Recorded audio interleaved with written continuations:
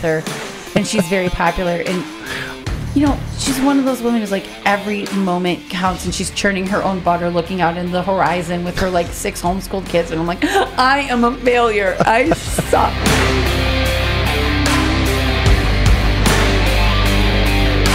Now we're talking.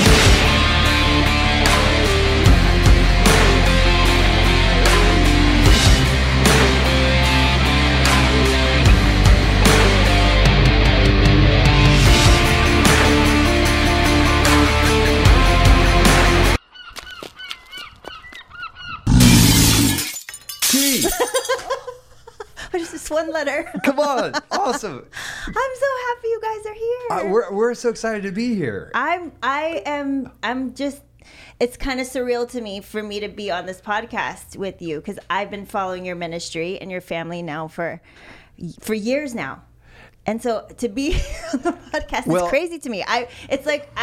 This is the podcast that I listen to No, on that's my awesome. LA traffic. Yeah, that's awesome. Yeah. And actually, you definitely inspired this particular conversation, because just following you and what you've been doing online and what you've been doing in different places, and then also connecting with you probably about a year ago when Charlie Shamp and I were in town. Yes. And I was came thinking, to watch you guys preach. Yeah, exactly. And I was thinking, like look at what God's doing in your life. I wonder if there are others in the greater LA area that are like where the Lord's doing stuff in their lives, and they're kind of just in the trenches. They're doing stuff on the front lines of entertainment and just being an influencer, but yet there's this very supernatural dynamic, this very prophetic-y kind of thing. Yeah. And like just looking at the new front lines of ministry within the entertainment kind of space. Yes. So seeing it as, hey, this is what God's doing in T. God's got to be doing it in the lives of so many others. And that's what we've been discovering all throughout the day today. These incredible people, but you definitely inspired the initial kind of thought of coming here and just hosting these conversations to see what Jesus is doing. Oh my gosh. Yeah. Oh. So here we are. It actually Here we happened.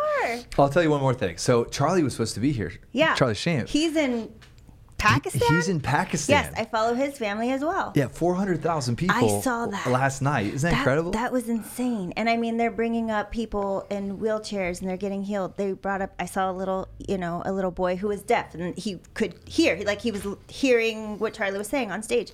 Amazing. Yeah, did you see the guy that came out of the ambulance? They brought him in the ambulance. I didn't see that And part. Charlie was in the ambulance, and one of our elders and pastors is actually there with Charlie. Was actually, you can hear him in the background, and they're praying for this guy in this ambulance that was basically just about dead, and he comes out of it, like apparently he got healed, and they brought him out on stage. But like when I saw them praying, just a little bit of footage I was just watching today in between conversations, it didn't look like he was going to be going anywhere. This guy, and so apparently the power of God just came on him.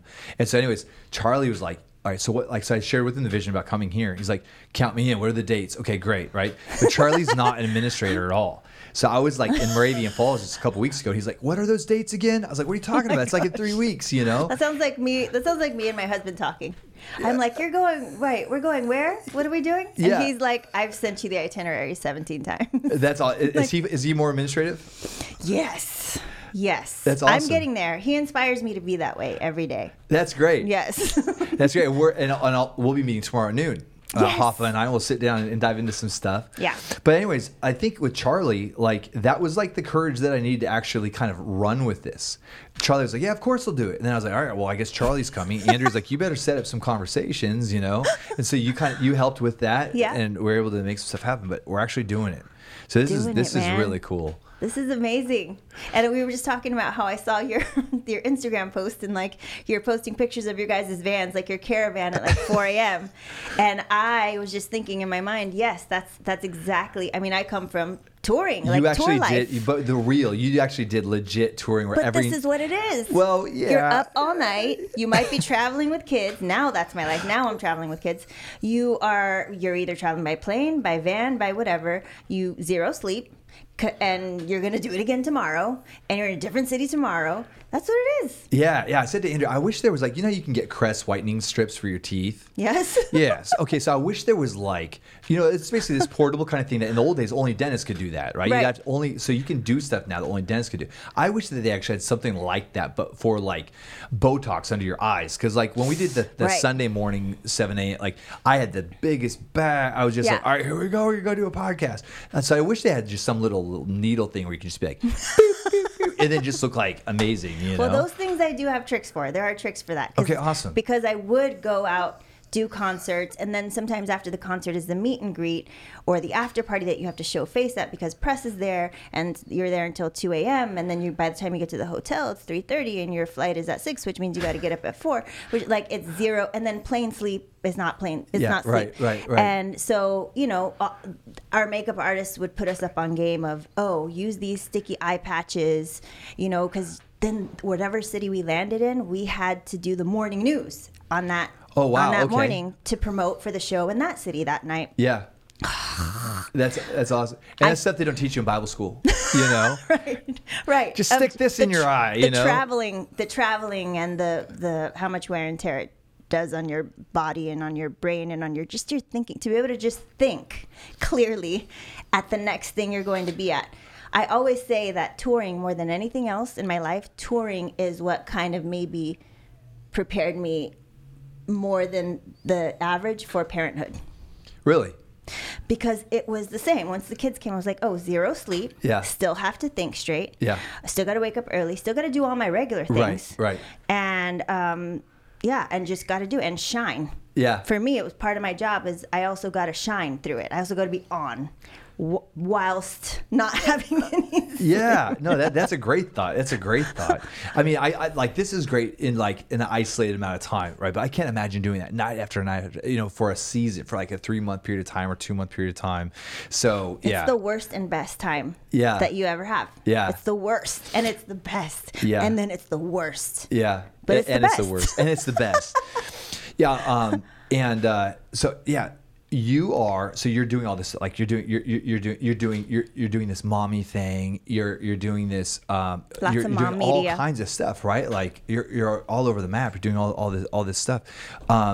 But you're also a supernaturalist. You're prophetic. You're a dreamer. I've never been actually called that before. Yeah. But yes. Well, I you're guess, not religious. Right. Yeah, you're very connected to Jesus, and you Yeah. have this very vibrant dynamic with the Lord where He's leading you and guiding you, and so that's why I'm excited to really kind of hear your story as far as this incredible journey is, as far as how you got here. Yeah. And what I thought was really interesting is when we were here in LA last time, you shared with me something I thought was fascinating. You said, "I'm also a pastor's kid." Yeah. I was like, "What?"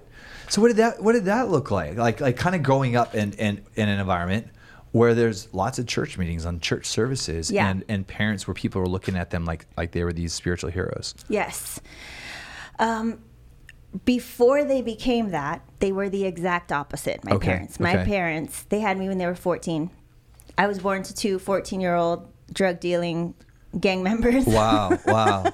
So it was a very different life, and I'm the oldest. I've got 4 sisters. There are 5 of us. Okay. And I'm the oldest. So I grew up with my parents in a sense. I still had very much this very big respect, like you are mom and dad, and they were that. But they were learning a lot. I would go to kindergarten. My mom was still a teenager, It was, for me, I still remember those times. I remember the drive-bys at our house. I remember Wow. drive-bys, my shootouts my parents were doing, and they were doing them with police. They were doing them with rival gangs. They were doing them to each other. To each other. Only God can do this. Yeah. My parents are still married and could not be more in love with each other. But my mom has shot at my dad. My dad has stabbed my mom. My mom got shot for my dad when she was pregnant. Like, that was the kind of life that I lived when I was little. And I had a conversation with someone recently and she asked me, weren't you just so stressed out as a kid? That was normal for me. And although my parents were probably the extreme version where I grew up, like in the hood that I grew up in, it was normal to be like, oh, your dad's locked up, my dad's locked up. On Sundays we go visit our dads in jail, like that type of thing. Wow. And it wasn't out of the norm. My grandma and my dad were locked up at the same time. My grandma was also a dealer. What was your grandma up to? She was a dealer. She was a dealer too. So it was generations of Your it. grandma was a dealer. My grandma was a dealer. Wow. Okay. And so it was generations My of grandmas wouldn't even say the word fart because they thought it was a swear word. Well, I had one grandmother who was like that. My mom's mom, who came straight from the rancho in Mexico. and she lived here in California when I was born. And so she was very much like that. Okay. She was also very religious, very Catholic. Okay. She was like spraying holy water every time my mom and my dad were like, my dad wasn't even allowed at her house, like that type of thing. Sure. When I was born, my mom knew that was probably the safest place for me. Okay. So even though my parents were my parents, I was with them all the time. Majority of the time, my grandmother was my like anchor. She was Really? the one who was and my mom knew that. My mom at her young age was smart enough to know this is where she's going to be safe. Wow. This is going to be her consistency every day. So my grandma was a lot like that Cool. for me. And I even call her mom as well. Wow. So at one point, my dad's older brother had given his life to God, and he invited my dad to church. This is how the story goes. And my dad I hope I'm getting the details right. He brought my dad to church, and I was already, I don't know how old, but he brought my dad to church. My dad went up to the altar, got prayed for, and he said, like, something happened. He didn't know what happened, but something happened. He went home that night. He tried to get my mom to go. My mom was like, are you insane? Because you got to understand, at that time, we had money. We had things. I had lots of things. We had cars. Wow. We had motorcycles. Anything that you could think of, we had. And my parents would just roll around with these wads of thousands of dollars worth of cash. Wow. And so my mom was like, I'm sorry, who, where are we going? Because she had really fallen in love with that lifestyle. Okay. Because that's not where she came from. She Sure. met my dad and was infatuated with it, and they became this little Bonnie and Clyde. So they were about that life. My And she was goodness, like, you're my not gonna goodness. take this money from me. What do Right. you mean, church? Right. But she ended up going, and she said, this is the church that I grew up in. And her part of the story is that she walked in and the pastor started preaching about something that she started looking around because he was speaking, to her heart and saying things that maybe only she knew on the inside. And she was just like, oh, this is a setup. I got set up. Like, is that what's happening here? Is that a narc? Wow. Does he know what we're doing?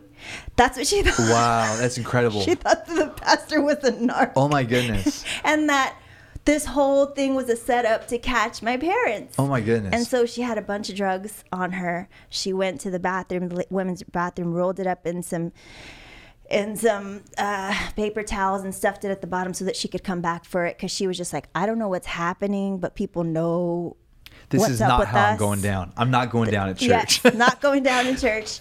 That's incredible. She ended up also then, shortly then after, giving herself to God as well. And then with that, then all of a sudden we were like, oh, we go to church now? It was me and my sister, the sister right after me. And the next day they got married, my parents. Wow. It was insane. It happened so quickly. And it literally went from one day to the next. One day, I never knew if they were going to be home or not. Now, saying that as a mom, that sounds crazy to me because I'm a mom and I have kids. But when I was my daughter's age, if they weren't home on time, I assumed they were either dead or in jail. Wow. And it's not okay, Wow. But then all of a sudden we went to church, and then I saw them get married, and how old were you when this during this whole kind of? I was probably 6. I was probably my daughter's age, and then my younger sister, the one right after me, was probably my youngest daughter's age, and I remember having her on my lap, my little sister, watching my parents get married. I didn't know what just happened. Like, so at 6 years old, you're not place? really thinking like this is weird or this is like, because you're just kind of observing your parents making these decisions, right? Like you're like, okay, so things are changing. So I mean, did you have a sense of excitement or a sense of caution, or were you just kind of like, this is what mom? Wow, okay, so this is happening. I just thought, wow, so this is what we're doing now. Yeah. It's interesting because that sounds like such a young age. But there's this great line in the 50 Cent movie, Get Rich or Die Trying. It's one of the beginning lines where he's a kid in the movie, and he says, people think that kids don't see anything, but kids see everything. Wow. I knew exactly what my parents did for a living. Wow. I knew exactly how I was getting these clothes. I knew exactly how I was getting taken care of. I had already made many decisions by the time I was that age, one of which was I'm going to take care of myself. I have to take care of myself. Wow. I have to do my own homework. Wow. And that didn't mean that I loved my parents any less or anything like that. It was just you assess your environment and you go, oh, I have to do X, Y, and Z because my parents are young, because they're out doing this and that. And so we went to church. I was just like, oh, okay, so this is what we're doing now. And then, you know, they were young Christians, but I'm telling you, from one day to the next, it was a complete turnaround. I got to say, my parents are they are extremists. They went from that to the next day, they were like, we want nothing to do with anything we ever bought with drug money. The problem with that is that was everything we had. So they got rid of it. They gave away the cars. They gave away everything. We had zero. We had nothing. And I remember that. I remember going from having everything to having, you know, a Pinto that someone let us borrow that we they weren't really pastored. They weren't really pastored through that transition. Like, there's a way to do this. And then, right. And then my dad, you know, then my parents, they're having more babies, and my dad, I remember, you know, we're at one point, there were 6 of us living in a 1-bedroom apartment. Oh my goodness. When I say, it was very small. Yeah. It was like a New York style apartment. And so in our 1-bedroom, my parents had their bed, and then we had bunk beds next to us. And so it was 2 people on each bed. My parents are 2, and 2. And it was right across the street from the church. So that was helpful because we could our church became then our whole life. It went from the crime life being our whole life to church being our whole life. And so the problem with my dad giving away everything was that we had nothing, and he had no money or no means of getting any, because his only job experience was as a drug dealer. He was really good at it, but you can't get a job if you've never finished high school and don't have any job experience. But he took a job making minimum wage at that point. Good for him. And so crazy. So I don't know how they did that, but they sure did. And he didn't have any job experience, so that was the best job he could get, and he was trying to take care of all of us. And during those first early church years, I remember there was just not a lot. That we didn't have a lot. Our car kept getting repossessed. It got repossessed on Christmas. Oh no! Time, and we left all of our presents. So Mexicans have Christmas then on Christmas Eve. Okay. After midnight, we open our presents, and so we were at my grandmother's, I'm sure, or our aunt's house, and we put all of our presents to go home, and we all knocked out. We fell asleep, and in that same apartment, my dad carried us inside. The next morning, our car was gone with all of our presents because we never unloaded. Like, it was those type of times in the beginnings of church. But of course, I also remember, who wants to be a Christian, right? Right? Like, who wants to sign up? Like, yeah, no. But I also remember during those times were the times when people would just come and randomly drop off crazy amounts of groceries at our house. Or like gifts when we needed it the most. Like, it was also those times of just like depending on God for completely everything and him coming through every time. Seeing those miracles. Because you had to. There was no other way than I just got to believe for it. Wow. That's incredible. That's incredible. And after that, my dad, on some old charges from before they became Christian, he ended up having to go back to jail. And we would go visit him. My mom would take us to go visit him in jail. And while he was there, he started a Bible study, did all that stuff. He's got crazy stories from being in prison when...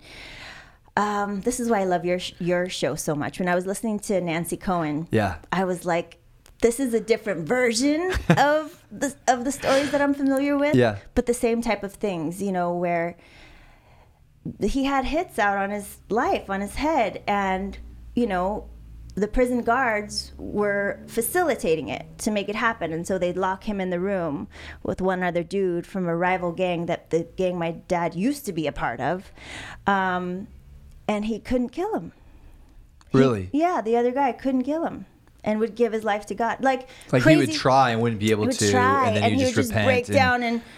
Oh my goodness. Yeah, and it was this crazy thing going on in prison, and that was the beginning of church, and those are the stories that I'm used to. Those are the things that I was so used to happening all around me all the time. in our church, because our church really, the Spirit was moving in our church. That's what I was used to from the beginning of my church life, of my Christian life. That's what I was used to. So, fast forward to... That became like the normal Christian experience as a child. Normal. So you knew a life of extreme crime, and then all of a sudden it shifted into a life of extreme Christianity. Supernatural things happening all the time. Yeah. That's what I think I was birthed in knowing Jesus. And fast forward to when I came here to LA, I didn't find churches like that. And so that disappointed me. Totally. But going back to my childhood, so my dad started preaching. My mom's a singer. She would sing, so then they would travel. He would preach and she would sing. And then he would do a lot of like the Spanish services, and him and his partner, my uncle, we would call him Uncle Mundo, who's since passed away. My dad would be on fire doing the English version and he would be on fire doing the Spanish, and they were both tag teaming on stage. Yeah, that's awesome. And we would be there. And of course, there's many a Denny's night after church where you know how it is being a church kid and being a preacher's kid. Your face is always stuck to the seat of a Denny's at 12 midnight before Right. you got to get up for school the next morning, try to figure out how you're going to do your homework. And it was Sunday morning service, Sunday night, Monday prayer meeting, Tuesday choir practice, Wednesday night service, Thursday Bible study. And traveling a lot. Traveling a lot, but at some point, my dad had a regular job and we were getting older, and so he didn't travel as much after a while. It was us at home and him preaching at churches that he could drive to. Okay. Yeah. Yeah. And Bible studies at our house, so like all of that. The preachers' kids are always the one that are having to come home, make sure the house is set up. We're the ones cleaning all day and night for everyone who's going to come over. And those nights where my parents they would just have to leave on call all the time to go pray for someone. Wow. Or counsel someone, marriage counselors, but like at 2 a.m. because something domestically went very badly. And they also come from that life. And so they were the ones to call for that. And I was the oldest. So there were things that I did resent about it at that time because I was always left in charge then and having to watch all the kids, not just my parents' kids, but everybody at the Bible studies kids. If they went on an outreach, guess who was volunteered? And I didn't volunteer. Sure, I was volunteered. Those. Yeah, I remember being at, because my parents were pastors as well, and just in the days of the landline, right? Like we don't have a landline. I don't know if you guys. We don't, but I have taught my kids how to call my parents on Alexa just in case anything. Oh, for real? On Alexa? Yes. Alexa and Google Home. Yeah. So I remember the phone ringing, the landline ringing in the middle of the night, Yes. 12, 1, 2 a.m. And that was just kind of the deal. If the phone rang, my parents would always answer. And if they were being called out, my dad would just, and so there was an era where that was just the deal in ministry. There was really no, this isn't true of all ministries, but there's kind of this expectation where if you're going to go into ministry, there can it's the death of all boundaries, right? Yes. Like it's like ministry first, family second. Yeah. You put God first, and that means that you're putting the little lambs first, and Yep. and Yeah. so I remember that kind of thing. Versus nowadays, just my team has my cell phone number. If my phone rings in the middle of the night, it's downstairs. I don't even have it in reach. You know what I'm saying? So Right. So God bless.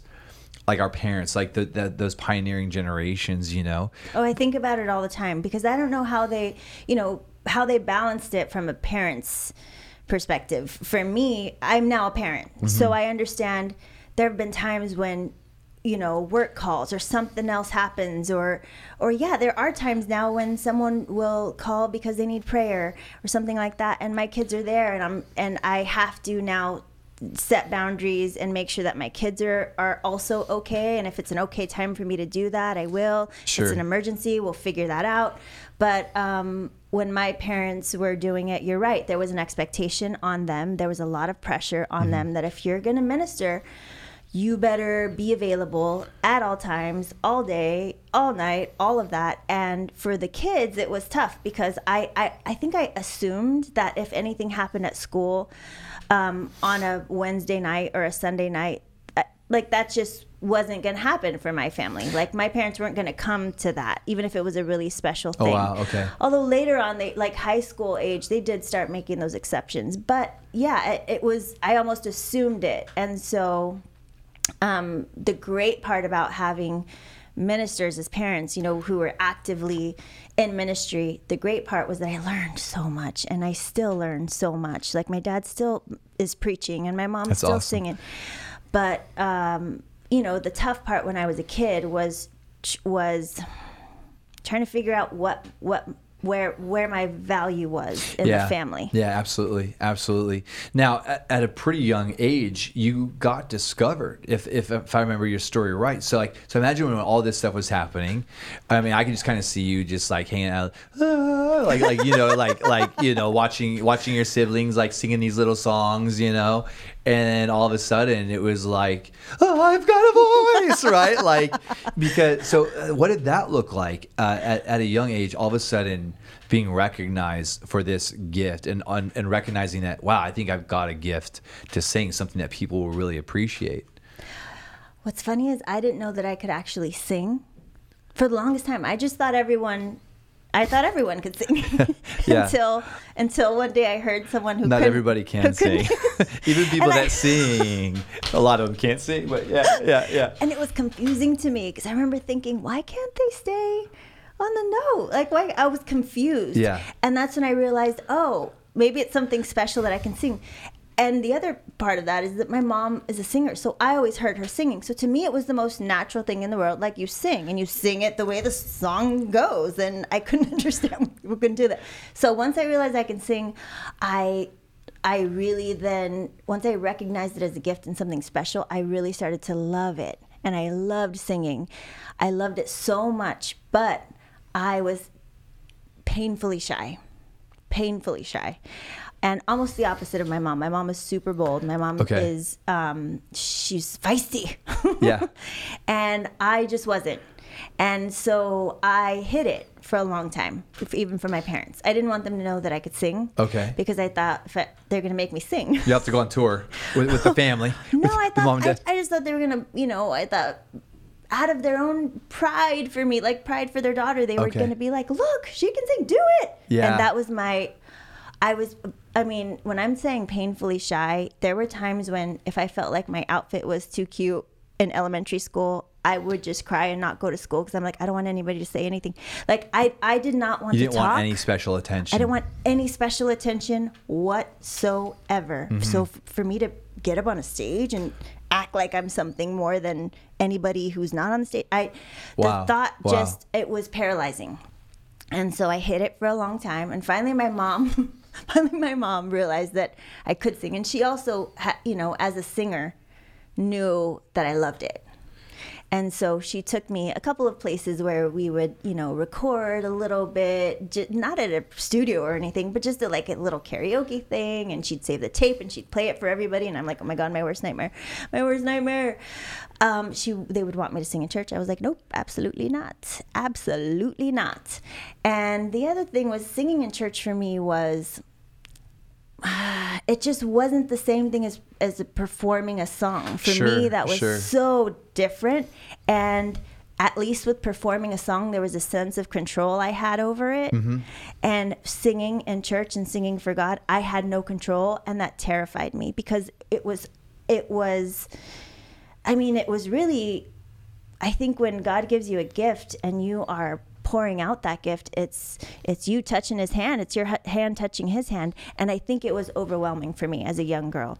So the first time I even attempted it in church, I was probably a junior in high school, but I'd been singing my whole life and loving it my whole life. And I even knew that I wanted to do music. Wow. And then same thing at school. I did it once at school and that's it.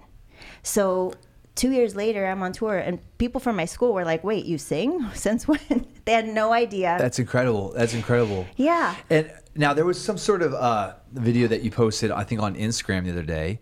And I think it was something from that you were on TV or something. It was like, and you were singing this song, and then somebody saw that. Is that kind of how it So the way it actually happened was You were like on Saved by the Bell or something. I wasn't on Saved by the Bell, but Mario Lopez was in our show. He was on our show. Okay. Awesome. By the way. So funny. I knew what I wanted to do. Senior year of high school, I remember so many things came up against what I actually wanted to do, which was sing and be in music. So many things came up against that, like my counselors asking me what my real job was supposed to be, and I was about to graduate high school, and I had really thrown myself into school to distract me from other things because I wanted to. There was a lot of things that had happened prior to that, which we can maybe get into, but senior year, I remember specifically, that's the year when it's like, what are you going to do now? You're going to go to college? Right. You're going to, and your counselor kind of has you in their office every quarter going, what's happening? What's going on? What are we doing? And I was brave enough and vulnerable enough to say, I wanted to sing. I'm going to do music. And of course he said, well, right, but what's the real job? And I just didn't want to deal with it. So I gave him an answer. And I said, lawyer? I don't know. That's what you want, right? That's what we're going to put in the yearbook. And he's like, yeah, we need the yearbook. Okay. So that's what I'll say. I had no interest, absolutely no interest in being a lawyer. That's what I felt like I had to say. And it's funny because in my mind, senior year in high school, for whatever reason, I just knew. I knew that that's what I was going to do. I didn't know how. I didn't know what. I didn't know what was going to happen. And so during that year, there was also church conference, and we would have all of our churches from, California, all the churches in that family would come. We had it at the Ontario Convention Center. That's where I grew up. And then there would be a whole separate ballroom for like the youth conference. And I remember there was, a young preacher who, 16 years old. That is young. That is super young. And so part of me was like, dude, you are so not cool. It's like, you are so not cool. Yeah. Half of me, because I'm just like, ugh. It's kind of cringy. It's not cool. Yeah. It's not cool. But then I was feeling the presence, and I was just like, I had been through a lot. I had gotten pregnant when I was 14, and I had twin baby boys, and they passed away. Wow. And so that was a lot for me to go through. And I felt like at that point, by senior year of high school, I had just felt like, with my parents, with the way that I grew up, with everything that was happening, I had lived so many lives, and I was exhausted. Wow. And so during that service, I remember just going, I'm tired. I'm tired. And Yeah. I know what I want to do. And I know that it's something that you've put in me. This is me talking to God. Mm-hmm. I know that this is something you've put in me to do. So you're going to have to make it happen. I have zero contacts. I don't, I've gone through this thing in my life that I still was bearing the scars on my actual physical body. Wow. And I was like, that's not, these were the times of Britney Spears. I was like, nobody's going to sign a person who can't wear a crop top. You know what I mean? That was my thinking at that time. And so I just said, I can't. So you're going to have to do it. And this sounds hilarious to me as I'm saying it out loud. And in return, Lord, what I will do is basically like, I'll surrender to you. Sure. It wasn't a full surrender. It was me going like, I'll be good. Wow. I'll give you, I'll stop doing all the things that I'm doing because I'm tired and I can't do it anymore. So I'll do that. And you, in return, this is what so like you were like bargaining with God. You were like working out like a deal with him. Yes. Like I'll be good. All right, I'll do things your way. Yeah. But you do things my way. Mm-hmm. Sweet. Okay. Because I was still a little mad. I was still upset. I still maybe hadn't forgiven God completely for the deaths of the babies, and so that was all the submission that I could give, I think, at that moment. But but the cool part is that you're here, you're in the presence of God, and you're acknowledging Him, and you're having this very honest, this brutally honest. So even if it's not, I just think about David's conversations with God. They're like theologically incorrect, and they're messy. They're messy conversations, and yet God loved it. And I'm thinking about that just as you're telling this story. Yeah. Like here's this conversation that maybe is a little, it's not maybe, but here God is hearing it, and he's so engaged with it because it's spirit and in truth. It's real with where you're at, your age, all your experiences, and here you are in that place. It's really interesting. So engaged, and I felt it. That's the crazy thing. I felt it, but at the same time, I still felt the need to test it because as much as I knew in my spirit what was happening, there's still that, there's still that second guessing that you're like, yeah, but I need a sign. And so I said, so that's the deal. But if that's what's going to happen, I need you to give me a sign. And I need it right now. Within seconds, the young preacher on stage says, he stops preaching. He's like, I'm sorry, is there a Christina here? And I was so shocked that I didn't know, I was like, wait, what? I did not expect it that fast, even though I asked for it right then and there. Wow. Is there a Christina here? God is trying to talk to you. God is saying something. I mean, can you come up? If you're Christina, if your name is Christina, will you please come up? So many Christinas went up, right? And I was still kind of shocked. And I was like, I'm not. What just happened? And for me talking myself out of it, part of me talking myself out of it said, that's not what people call me. Right. That's my government name. Right. Not even my mom calls me that. Yeah. It's not my name. Yeah. Nice try. Then the 16-year-old says, but they don't. First he's praying for all the Christinas. He's like praying. He's like, God bless you, God bless you, God bless you. It's not you. There's still someone out there. Do you have a nickname? Are you called by something else? Every Christine and Christy and everybody went up, right? I'm still there. I'm still in shock, and I can't move.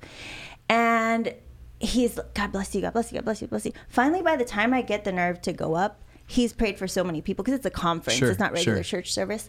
By the time I get to go up, I'm like in the very back. I'm still scared. And he's like, thank you guys so much. This has been amazing. He walks off the stage. Later on, his mother was also a preacher who I had seen preach at our church. And I had gone up to them because I saw my mom talking to his mom. And so I went up and he was like, it was you. Wow. And I was like, oh my gosh, that was really God. And I asked for the sign and he immediately gave it to me. That was the first time that had ever happened. Because I felt God move before. God would tell me things. God would give me visions. But that hadn't been for a while. Wow. Because I think I'd closed myself off. Like I said, after going through what I went through, when the babies passed away. I had closed myself off, I think, in a sense. So that was the first time that it reopened. And I was like, okay. And I started trusting. It still wasn't, like I said, a full submission, but I started trusting. I just started kind of getting my life together and being more joyful and actually praying with some purpose. Before it was a little more out of obligation, and started praying on purpose. And so I want to say that was July, August. By December, a man who had his brake light went out in his car, stopped at my dad's auto body shop because his brake light went out. And my dad is managing a body shop, and my dad, said, okay, give me your card. I'll call you when it's done. And on his card, it said something like producer. His name is Nick Martinez. It said something like producer, music, whatever. And my dad goes, oh, you're a producer. My daughter sings. That's awesome. Yeah. But yeah. in the I'm so proud of my daughter way. And I'm sure this guy was like, okay. He was like, here's a picture of her. And it was like our family picture that we just took at the 1 hour photo. Yeah. And so the guy says, oh, yeah, sure, have her give me a call. My dad came home. He was so excited. I was working at the mall. It was my last year of high school. I was working at the mall. I had 2 jobs at the mall at the time. So I get home from work, and my dad gets home from work, and he goes, oh, I met this guy. And, he said, give him a call. And I'm like, first of all, we're in Ontario. If this guy's anything, why was he here? Right. Because in my mind, auditions only happened on Hollywood Boulevard. Sure. And so I'm like, and I was just so embarrassed. I was like, Dad, are you kidding me? Why? So I call the guy and he's like, so your dad tells me you can sing.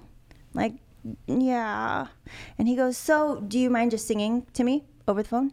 And I was like, what kind of cheeseball move is this? Yeah. And I was like, sure. I went into the bathroom because better acoustics. Yeah. I went into the bathroom. The only song I could think of off the top of my head was Amazing Grace at that moment. I sang Amazing Grace. And he was like, great. I'll call you back if I hear anything. I was like, sure, buddy. From the time that I had talked to him that day, that was the only time I ever talked to him. Never met him in person, only heard his voice on the phone call. Less than a month later, my dad calls me. I'm at work at the mall. My dad calls me and is like, that guy, he came back because he couldn't find your number. And, here's his number. Call him. So I call him and he goes, hey, so since last time I saw you, I went to this Christmas party. I met these girls. They're looking for a fourth member of their group. And I told them that I hadn't met you yet, but I saw your picture and you sang. And so, I don't know, here's their number. I hope it goes well. And so I called them. And they said, yeah, so we heard so much about you. And I'm like, really? From the guy who I talked to for 5 minutes? They said, can you meet us here tomorrow at this office in LA? And I was like, now we're talking. I drove here to LA with my mom. They asked me if I could meet the next day. And I was like, I have to work all day. But sure. I got my shifts covered. I came with my mom. There were these 3 girls in this little tiny office. And they asked me to sing. I sang. And then they said, can you harmonize? And I was like, I guess. Like, I kind of do it with my mom sometimes. And they said, well, why don't you sing? And then we will all just come in harmony and back you. And it'll be like a 4-part harmony. And there was 3 of them, 1 of me. So I, again, start singing Amazing Grace. Wow. They all come in and their voices, that part, when I think back to that part, I'm like, that's like a movie. That's like one person sings like and then they Sister Act. all come in like, ah. And it scared me. Really? It scared me because I had never heard that being done in real life. Wow. I saw Boyz II Men do it on TV. Right. But I didn't know people actually did that in real life. Right. And it was surrounding me and I didn't know I could do it. I had no idea until that moment that I could actually do that. Wow. And so I thought they were great. They were all Latinas, and so was I, and they were looking for like a Latin fusion type of mix. And so I thought it was a great audition. And we left, and on the freeway all the way back home, so from where I grew up, it's about an hour and a half from LA, Hollywood, anywhere near there. I had a pager. We had pagers at this time. Yeah. It wasn't cell phone time yet. So I had a pager, and I got a page on the way home. And I stopped over at the payphone. I know maybe not that many people know what a payphone is anymore. Stopped at the payphone. I called them back, and they said, so we met with a couple other girls, but we really like you. Would you like to please come back tomorrow and meet our manager? And I was like, you have a manager? Yeah. Okay, this is more interesting than I thought. We go to their manager's office the next day. They're walking me in, and it's a beautiful office. This is not the office we met in. And so we walk into this office, and I'm just like, the E channel's in that same building. Like, all these networks are in that building. We walk in, and like, so who is your manager? And they go, have you ever heard of Suzanne DePass? And I hadn't heard the name. Yeah. And they said, well, have you ever seen the Jackson 5 movie? And I love the Jackson 5 movie. Yeah. I'm like, yes, of course, 20 billion times. And they said, Vanessa Williams plays the part of Suzanne. Wow. And I said, ooh, you're going to tell me this right before I walk into the room to sing for this lady who found Michael Jackson? Are you kidding me? It was crazy to me. And I don't know how I had the guts to do that. I'm telling you, I came from the fact that I am in this career and I was such an introvert and still kind of am. It just blows my mind. I feel like only God can do that. It's ridiculous for me to be. Yeah, this story's way better than being discovered on Saved by the Bell, by the way. like that was my so you were on Saved by the Bell and you sang and you were discovered by Ricky Iglesias or something like that. Like, yes, this is way better. So, yeah. Right. Yeah. So we walk in and Suzanne is there in all her her glory, by the way, because she was a business mogul. She Really? was head of Motown with Berry Gordy for years and Wow. years. She was the only woman doing it back in the day, so she was strong. She was beautiful. And I don't know how I got through that song, but I did. And she looked at me. And Was she looked at super us. like intimidating or inviting? You know what I'm saying? Like some people are powerful, but they pull the best out of you, and some people are powerful and they're just full on intimidating. Like She was powerful, but she was a woman who I feel, whether she wants to be or not, is a mirror for other women. So she wants you to find your best self Wow. and present it to me. Wow. Because that's what I did in her mind, I think. And so it forced me to do that. that's cool. That's really cool. It forced me to do that in her presence, and it also forced me to do that. I think God knew what he was doing when he put me in a group, as opposed to have me try to do solo by myself. That would Sure. have taken me way longer. Sure. I was like thrown in the deep end. These chicks been doing it for years, professionally, and I have to find my place quick, sink or swim. Wow. Yeah. And I was the youngest in the Yeah. group, so they were Okay. all older. So they had done like professional productions. I had never sang on a studio mic in my life. I'd never been on an airplane in my life, like none of that. So we're in this office with Suzanne. Suzanne, she was a businesswoman, you know, like she heard my voice, she liked my voice. She saw, the problem was we needed 4, now we have 4, problem solved. Okay, tomorrow we're going to go to the label. And I said, you guys have a record label? They kept me in the dark about all of these things. I think because they wanted to see, you know, my true self and who I was. Sure. So the next day we go to the record label, and they're signed to DreamWorks Records. At the time, DreamWorks had put a lot of money into a record label, and they had people like Nelly Furtado and, Alien Ant Farm, lots of people, and they just had crazy amounts of money, this label. Wow, yeah, Like it was the new one to be signed to. And they had already signed. I did not know any of this until we walked into that room the next day. And so right before the meeting, the girls are talking to me, telling me, so, you know, the reason why we were looking for a 4th member is because we actually got signed as a 4-member group, and one of Okay. our members left. Okay. So before we have another meeting with the label, we needed to fill the slot to walk in and go, hey, lost a member. Don't worry, we got a new one. And she's younger or whatever. Sure, whatever their sure, plan sure. was. And so we walk, they're telling me this, and we're walking into the label. And even just that experience, I can see it now, and I can see us. And I just remember being like, I don't even know where I am right now, but I'm going to follow it because I know that it's right. Suzanne, our manager, was in all her glory in power suit, powering head. And that taught me a lot as well, because it still was very much a man's world. And we walked in, not to the A&R, not to the assistant, but to the head of the label's office. And she was like, hey, I have something to tell you. Remember my group? We got a new member. And it was just accepted. And she wasn't going to accept no for an answer. Wow. And not just that, woman of color. She's a black woman. Yeah. You know? And Yeah. she's walking in with us Latin women. Yeah. And I was 18. And I had just got a license. I didn't know what the heck was happening. I was driving my family van every day for these auditions. My mom would let me borrow the van because I didn't have a car. And I was driving my big old family van over here every day. So we get in where they say that it's fine because Suzanne said it was fine. They tell me, okay, so here's what's going to happen. You are going to receive a monthly check so that you don't go and get a job because we need you to focus on music. You're recording the album. You're going to record all the parts that the old members sang, plus you guys are going to write some more songs.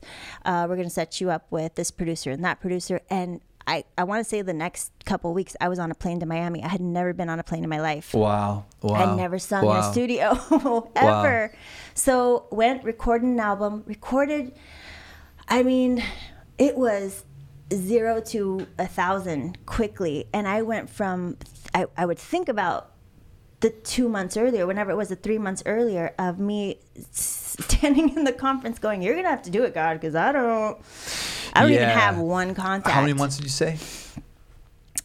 So maybe from August to December. That's incredible. So like five within about 5 months. Yeah. 4 months. Somewhere My in- life was different. Yeah, My whole life. You made a deal. You made this crazy deal with God. Yeah. And then God like God like confirmed it. Yeah, he confirmed it right then and there. Yes. And then within months, you're just stepping into crazy Joseph-like favor. And it really, when I think about that, it really still continues to teach me this lesson of surrender and surrendering to his will over my own, because in my mind, what should have happened was I should have gone on a little audition or two, maybe gotten a call back, kept pushing for another 3 years until, my break happened. That, in my mind, that would have been a good plan. Totally, yeah. Rejection. Rejection. Then one day, but look, like it was like just immediate acceptance and immediate favor, and then immediate acceleration. I mean, once I said, I cannot do it. You can do it. I can't. I not only I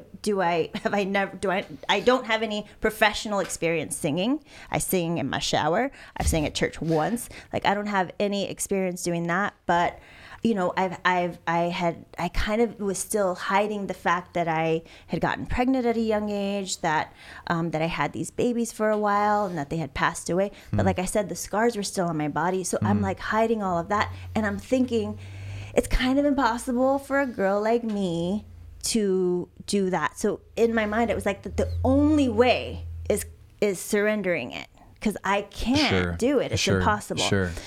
So yeah, that's what happened. And then we were recording an album. From there, we were on tour. We went on tour. We were the opening act for Mark Anthony, one of my most favorite vocalists of all time. We were the opening act for Enrique Iglesias. We were on a radio tour, which meant that you would, every city has its own, its main pop station has their own like Jingle Ball or their like Summer Splash or whatever the case, and all the artists come in and perform. It was all of that all at once. During those same couple of months, I had to find an apartment to live in and buy a car. And thank God that, at the time, this was at a time when record labels were still giving you money so that you wouldn't have to work, so that you would focus on creating an album that they're paying you to create.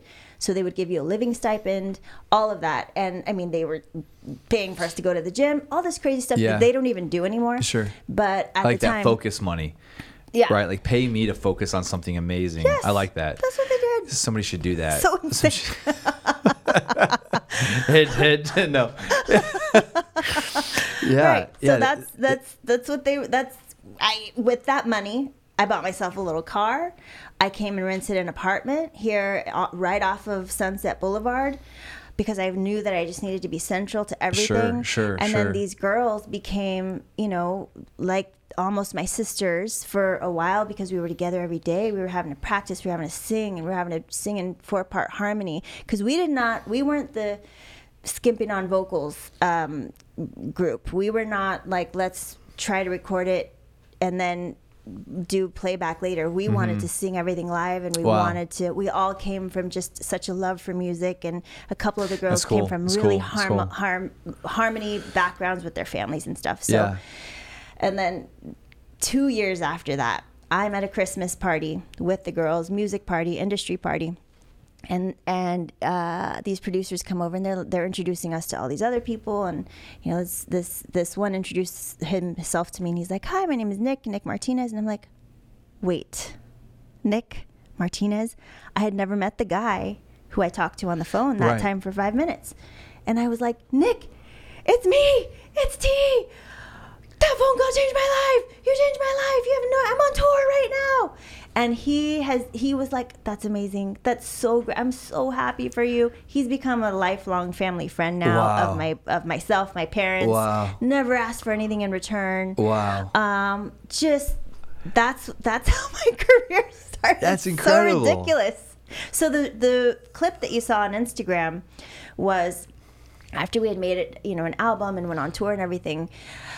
UPN and Kelsey Grammer's network, GramNet, wanted to create a show for us, a scripted TV show with a live studio audience, and they wanted the characters to be loosely based on us, a singing group, 4 girls, and so they wrote that part in a very TV show kind of way. Sure. But in the TV show, I was singing in the bathroom. One of the girls was like, "What? I have a group." And then I came over to the table, and then I started singing Amazing Grace, which is what actually happened. And then they all joined in harmony. And yeah, that they made a TV show about it. That is so cool. Now you say a TV show. Was it like one episode, or was this actually like a full on season of episodes? So for that particular project, it was a pilot deal. And then the pilot did not get picked up. Okay. But that's when I really understood what goes into making a TV show, because there was so much that went into that pilot. We had to sit with all kinds of writers and choose which writer we thought was best. I mean, they build the set for it. You're going after script after script after script, table reads, casting the actors, casting the supporting actors.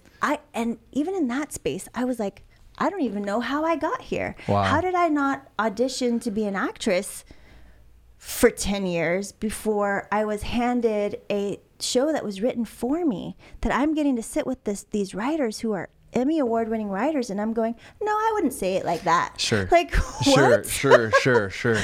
And it was insane. And That's amazing. It was so crazy. And I mean, my parents are as prophetic and wonderful as they are.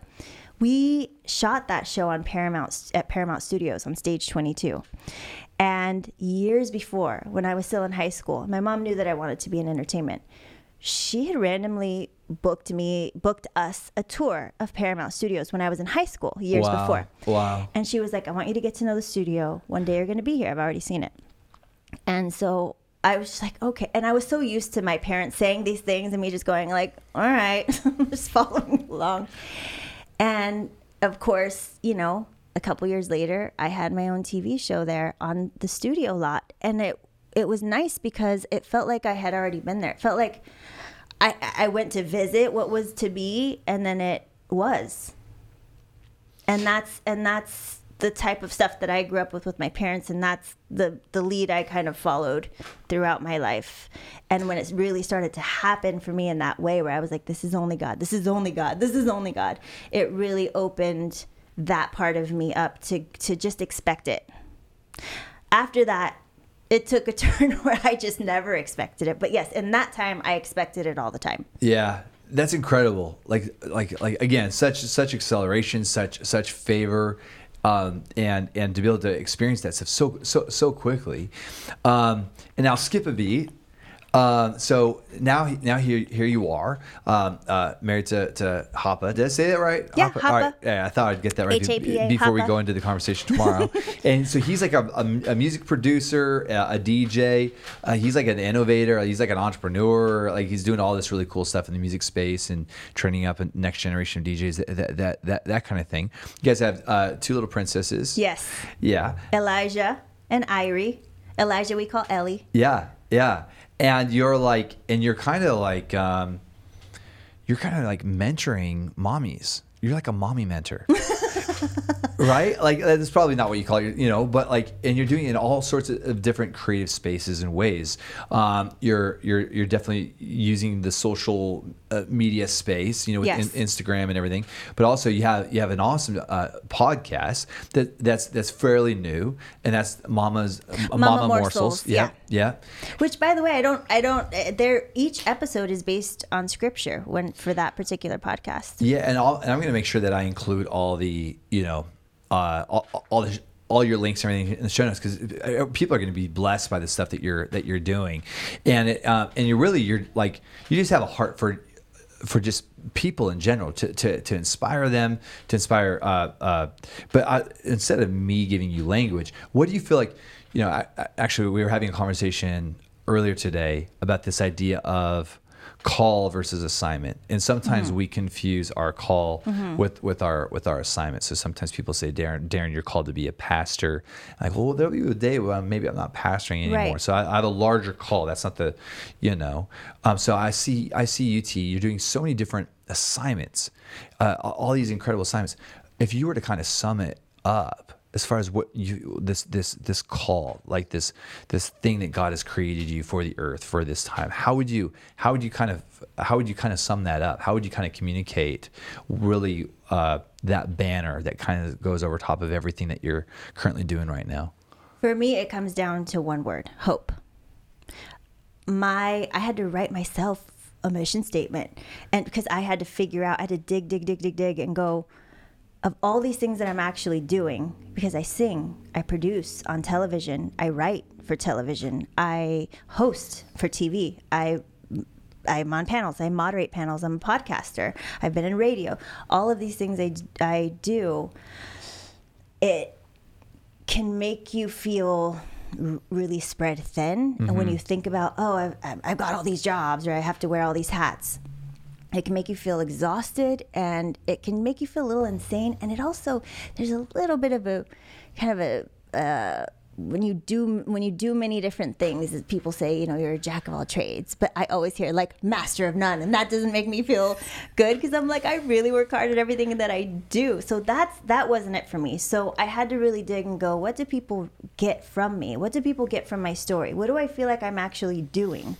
And I think whether I'm sharing the stories of child loss, or sharing the story about how I grew up and where I am now, and a lot of comments that I get are about being married to Hapa. We're both in music, and to see us married and have kids and have devoted family time, dedicated family time, I think gives people hope that it can be done. Because I remember a time when I was in music and seeing what goes on tour and going like, oh, so marriages aren't really real in this industry. And you lose hope that you'll ever find someone, you know, when you work in this business, that you'll ever find someone that would be of lasting value, the way that I saw my parents, that relationship that was just lasting, that was real.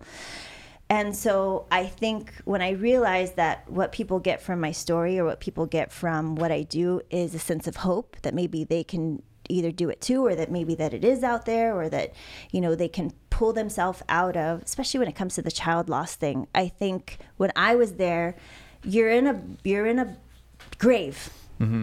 Like, I think nobody talks about that. When a baby dies, you die too. Like, if I'm the mom, I died a little. And you have to dig yourself out of a grave in order to continue on. Wow. And you can only do it. You had Patricia King on, who I love, and she always talks about an unapologetic, reckless, you know, crazy hope, you know, and that's the only way to dig yourself out of that grave and to see yourself on the other side of it. And sometimes you've got to see somebody else who's already come out of it and grab onto that in order to drag yourself out. So if that's what I can do for people, if that's what they're getting from me already, if that's what's naturally coming for me, that's what felt right when I recognized that's what it was. So I started to emphasize it and magnify that in everything that I was doing. And so I sat down and I said, what is it that what is my purpose? Like you said, what is your call? What is my purpose? I know I do all the things, but what am I?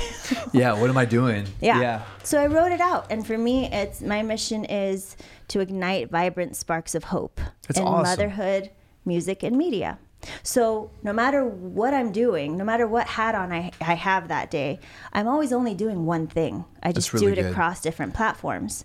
And when I personally think about it that way, it doesn't make me go insane, because every day I have a different job. Even this week, I'll be a panel moderator, I'll be a host, I'll be a social media influencer on all different days this week, because those will be my different jobs. If I think about that in that way, and then have to also take care of my babies and be a wife and all of that, it will drive me insane. So for me, it's whether I'm having a conversation at a grocery store, or writing a song, or sharing something on a podcast, my mission is to always ignite hope. That's what I'm always doing, just across different platforms. I do one thing, many platforms. How'd you say igniting sparks? Igniting vibrant sparks of hope. That's amazing. In motherhood, music, and media. That is so great. Thanks. I love that. I love that. You know, I even think it's super helpful when it comes to even finding just our centeredness and our identity sometimes.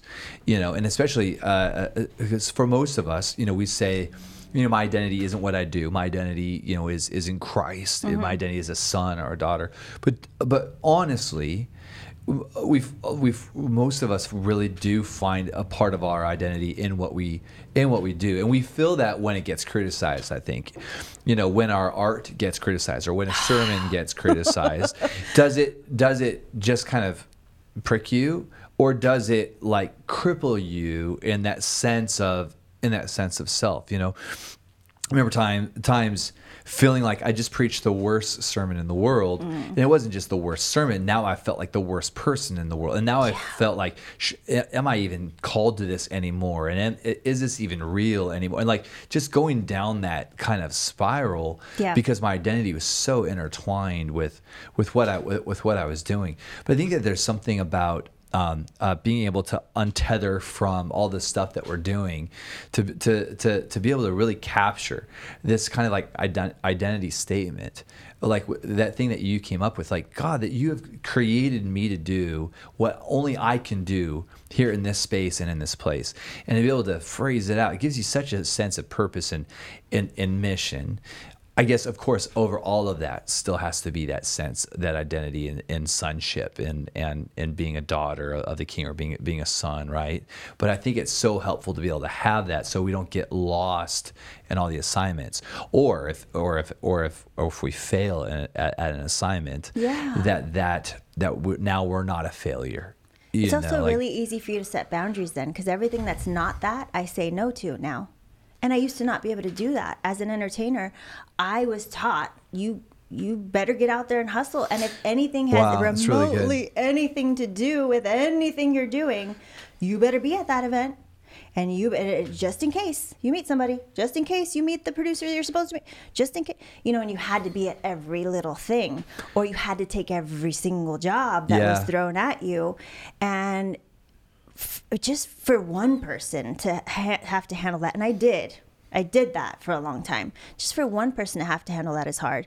Now, as a mom and as a wife, I was still doing it, I think, especially when I started coming up with, how can I stop compartmentalizing my life and stop being like a rock star over here and a mom over here, because that's getting exhausting. How can I mesh these two together so that it still makes sense for what I do?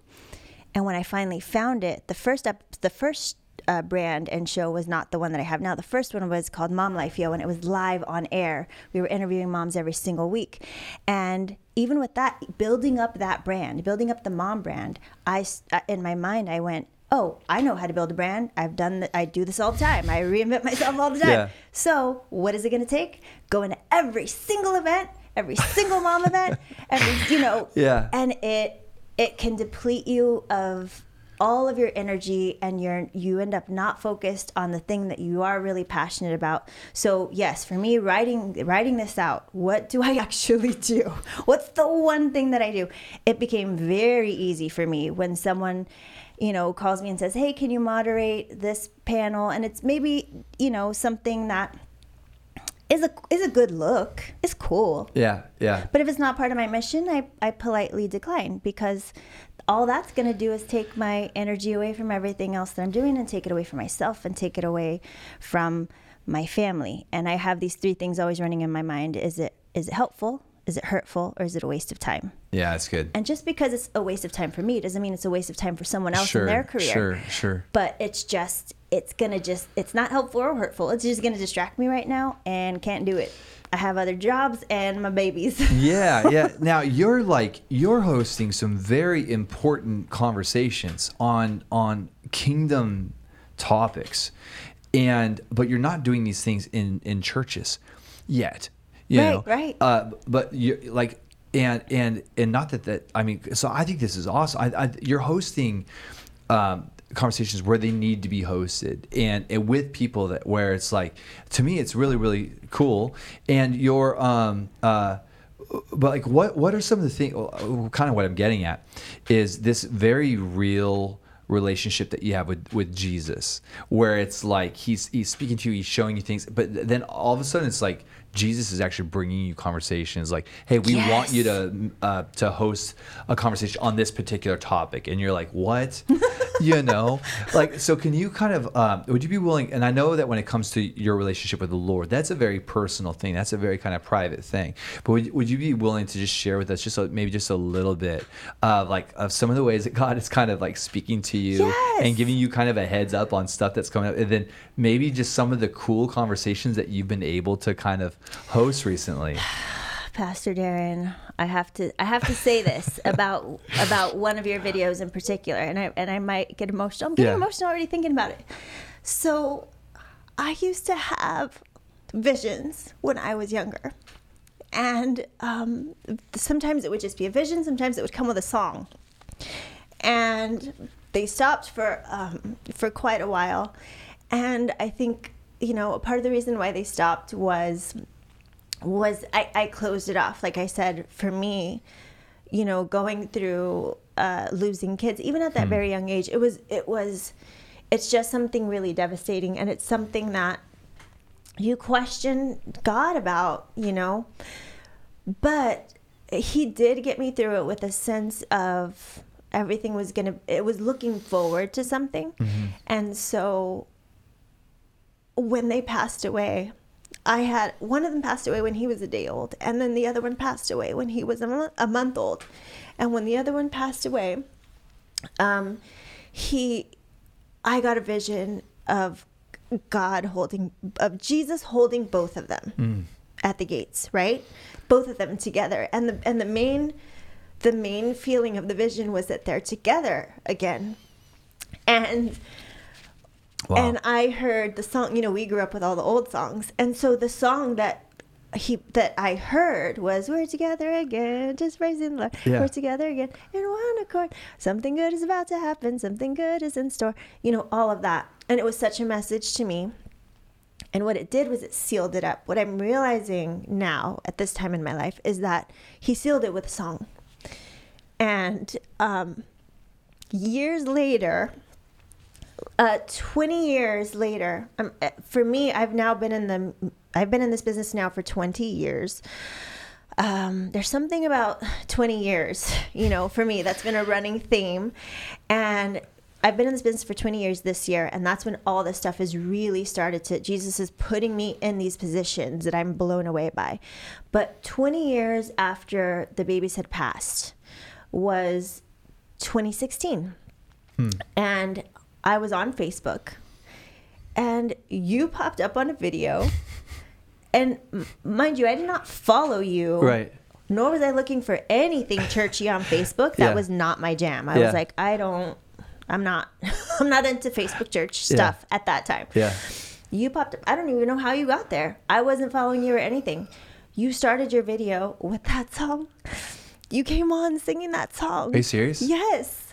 And it was almost like I had forgotten. I had forgotten that I used to even have visions. I forgot all of that.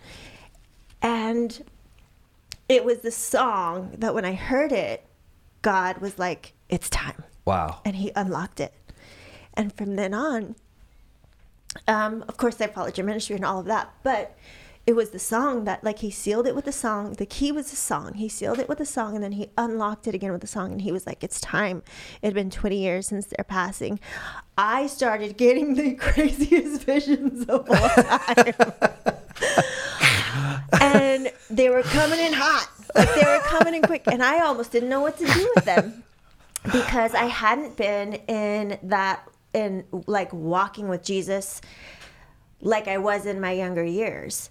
I still prayed, you know, just all that stuff. I was still like, I'm doing good things. Yeah. But I definitely was in a space of, I had just had these two girls, my two babies, my two girls that I have now. And I was in like this postpartum crazy, still trying to hold my career together. I don't know what's going on. Maybe we should make a mom show. Like all of these, I was all over the place in a sense, and I was trying to control it by just me. I wasn't even calling on God for those things anymore. That's the space that I was in. And so, yeah, so that song definitely unlocked something. And then I started having all these interesting visions. And so since that, so that was 2016, now we're 2019.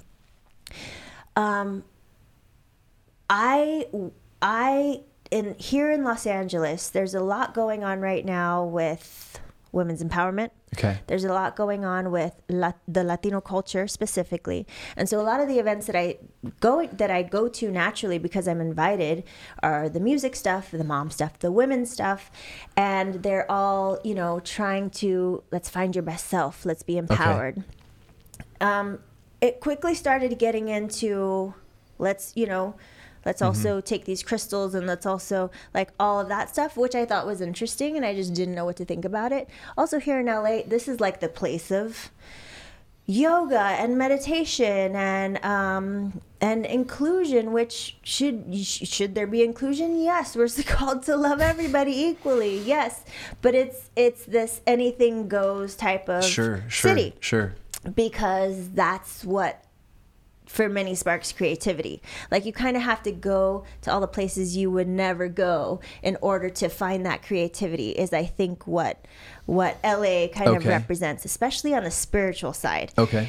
And so there's like all these easy apps of like meditate, and Oprah's like meditate for 5 minutes a day and it'll change your life and all this stuff. So during that time when the visions had started to open up again, I started to randomly be like, oh yeah, meditating is good.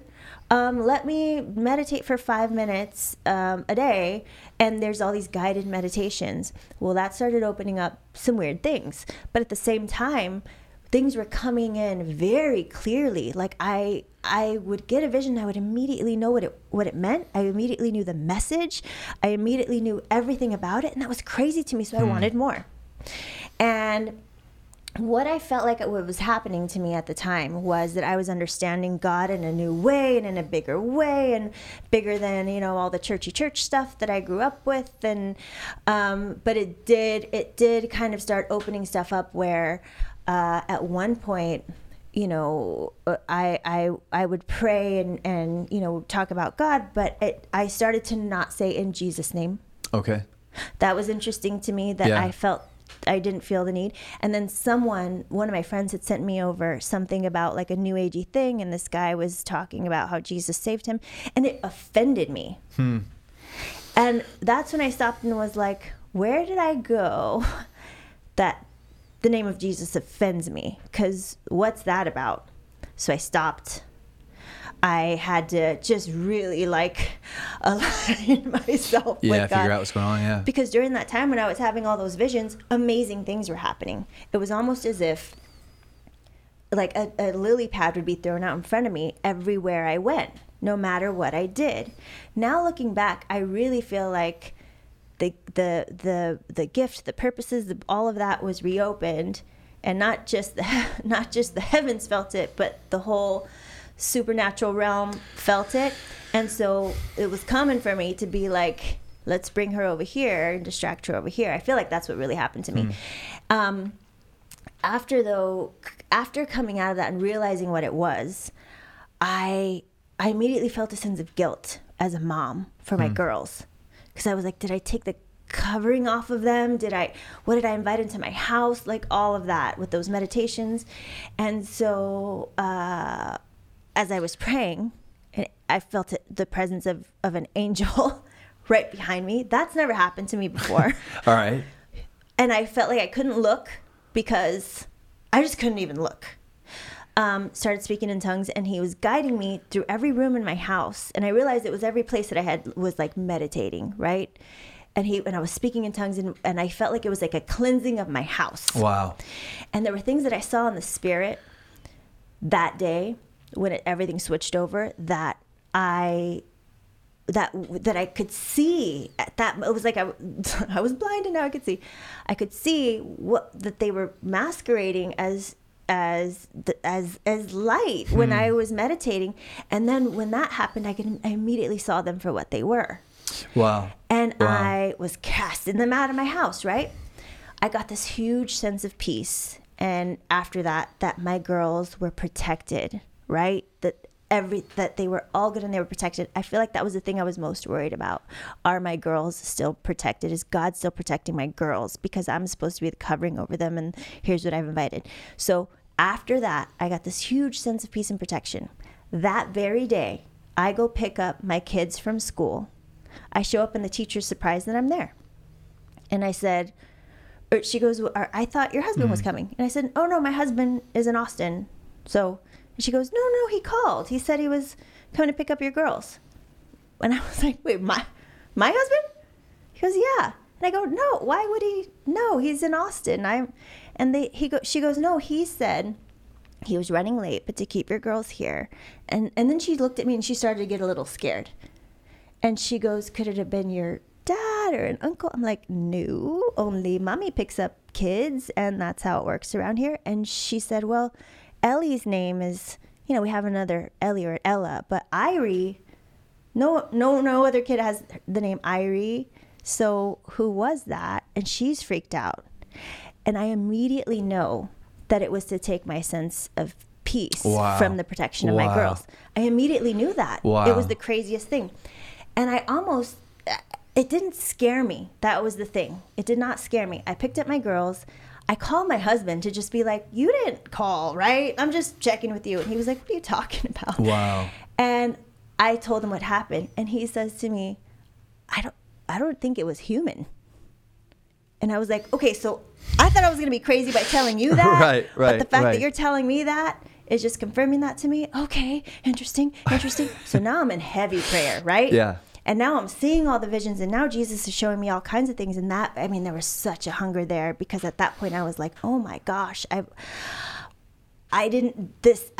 thought this had stopped a long time ago, and I kind of had forgotten about it. But Jesus started taking me places to pray over things. He's making me do all kinds of wacky things when he'll take me somewhere in the spirit, and he's making me do all kinds of interesting things, and he'll have me sing over cities sometimes. Amazing.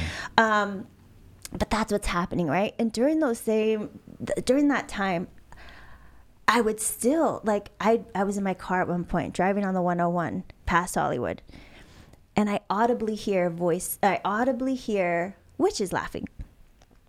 And I thought I'm touching the radio, did I turn on the radio? Did the radio turn on by mistake? I look outside, is it Halloween in July? What's happening? Because I heard them out loud. Wow. It wasn't in my mind. I heard them out loud. And all it did for me at that point was still confirm to me that oh, you're mad. Oh, you mad. Yeah.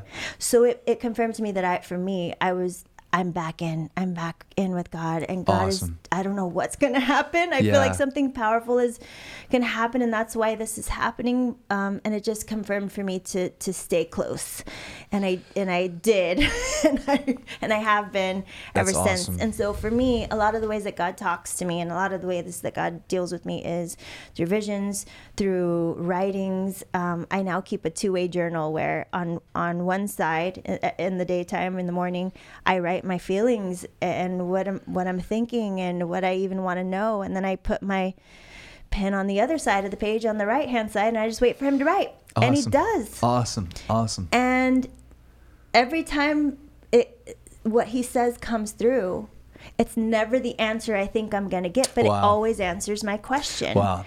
And when I look at it, I'm like, thank God for giving me the wonderful brain I have, but I'm not that smart. This did not come from me. Right. And it's the same thing I get when I feel like the 20 years has been a great, this year marks the 20 years of me being here. I can now look back and look at every time I've written a song that's just come out. I wasn't trying it wasn't forcing it. Every time I've tried to just write a song and it just came out in 5 minutes and it was a really great song that people really love, or all these things that were just training for what I do now. All the times when I was on a TV set or I was hosting, it's funny you talked about hosting. I did not want to be a host at all. I was offended that they asked me to be one. Yeah. Because I was a singer. Yeah. And don't you know who I am? So stupid. I was so stupid. I was on Saved by the Bell. I know Mario Lopez. Don't you know I got discovered on Saved by the Bell? Yeah. I was a singer, and I had been on all these television shows, and one of the television shows hit me up and was like, would you like to come in and host? And to me that meant, so was my career over? Now I'm going to be the one asking the singers the questions. That it offended me, but because I needed the money, I went to the audition. Was that the PBS thing? No, the PBS thing was recent. Okay. I've been TV hosting now for 15 years. Wow. So I remember I went in that time, and I just remember picturing Ron Burgundy. And I was like, I'm not going to be Ron Burgundy. How dare you ask me to be this hosty host? Yeah. And out of my rebellion to it, I was like, I'm just going to be myself, and they're just going to have to deal with it. and they loved it, and it worked. That's awesome. And I met Hapa on TV, my Really? husband, because I interviewed him. Really? That's how it happened. We have our meeting on TV, and the girls watch it all the time. We have us meeting for the That first is time so on cool. TV. That It's is so super great. cool. But during all those times, like all those things, I was just like, I don't want to do that. It taught me so much. And then Wow. when I had amazing producers at the beginning, and I would go from that, like amazing producers, amazing music, amazing, all this handed me on a silver platter, to the next set would be maybe really ghetto, and the producer didn't know what he was doing, and I was just so annoyed, because I was like, God, why are you taking me backwards? Like, why did you bring me here for it to not work? But meanwhile, I was learning how to do their job. I had to do their job. I had to Wow. do the producer's job. Wow. So Wow. I then was learning that That's entire incredible. time Yeah. how to put together a show That's incredible. and how to moderate a conversation to get to the hope at the end of it, to leave the audience with something really great. At the time, I hated it, because I was like, you guys aren't doing your job. Why am I having Yeah. to do this? Yeah. Now, like you said, I'm being invited to, to host these panels, host these shows, and have the most amazing conversations. So that's the other thing. Sometimes at the beginning of the panel situations, now there's panels everywhere, right? At the beginning of the panels being a thing, I was just like hoping to be on a panel, to maybe share the wisdom, whatever. Yeah. And they would invite me on to be the moderator. And I'd be like, I mean, that's cool, but... Yeah. But now what I'm able to really do, oh man, I'm in prayer right before that, and I can really set the tone for the conversation and set the tone for what the audience is going to receive. That's amazing. Yeah, that's so cool. It's amazing. It's amazing. And every day I'm like, Jesus, I don't know why you did this, but thank you.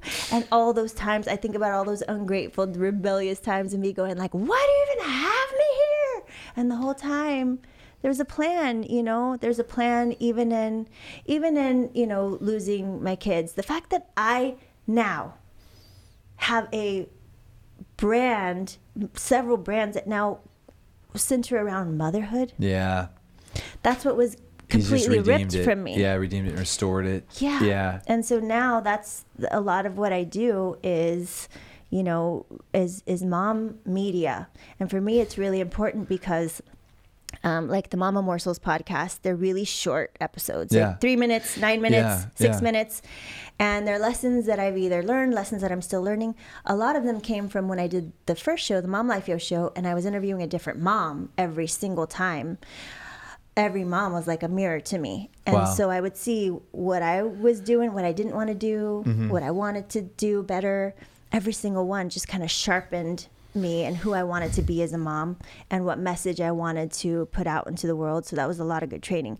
And so sometimes somebody would say something that I would then go home and apply, because I was like, that's really good. And it would change everything. Wow. And so that's what I talk about in the Mama Morsels podcast. At the moment, it's a solo cast, but next season I'm opening it up to featured guests. But for me, it's very much, the tagline is bite-sized pivots to break the cycles. Wow. And for me, it's about breaking the cycles that are the toxic cycles that we've either grown up with or that we are even doing to ourselves now. Even from the time my kids are born to now, as a mom, you just start recognizing all the mistakes and all the patterns that you had to break, right? Totally. Because I don't want to then pass them along to my own kids. But at the same time, honoring the generation that came before, honoring my mom.